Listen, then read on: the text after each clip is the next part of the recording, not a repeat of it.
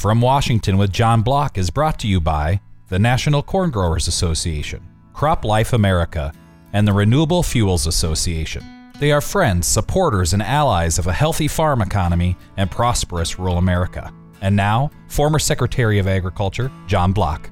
I have 5 different issues to bring up today. Number 1, here is something proposed by the Securities and Exchange Commission that will cost family farms and small business agriculture lots of time and money. They want to require corporations to report on greenhouse gas emissions in their supply chain. Well, farmers are part of that supply chain. The American Farm Bureau Federation is right. It would increase agriculture costs that are already going up. Number 2, Putin's war in Ukraine is front page every day. Russia's military is stealing hundreds of thousands of tons of Ukrainian wheat, and they're stealing vegetable oil too.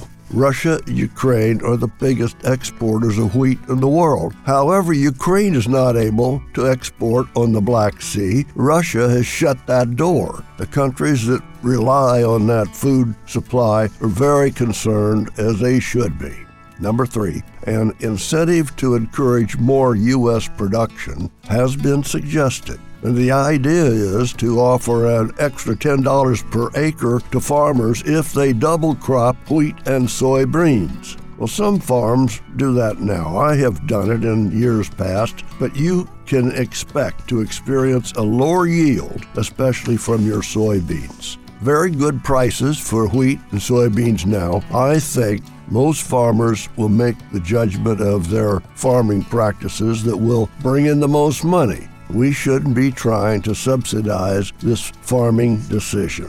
Number 4, the Homeland Security has created a disinformation government board. That is scary. Government departments can be very political. They will strive to shut down any free speech that doesn't agree with them. The media is supposed to evaluate the issues and give us the facts. And I know haven't done the job they should. But handing that job to a politically appointed government department would be complete surrender. Last subject, here's a very sobering picture, said Jean Dobonel, who has headed the Government Accountability Office. Our federal government faces an unsustainable fiscal future. We are all aware that we keep running a big budget deficit. Our government will have to just borrow more money, and with interest rates going up, that borrowing will cause our debt to skyrocket.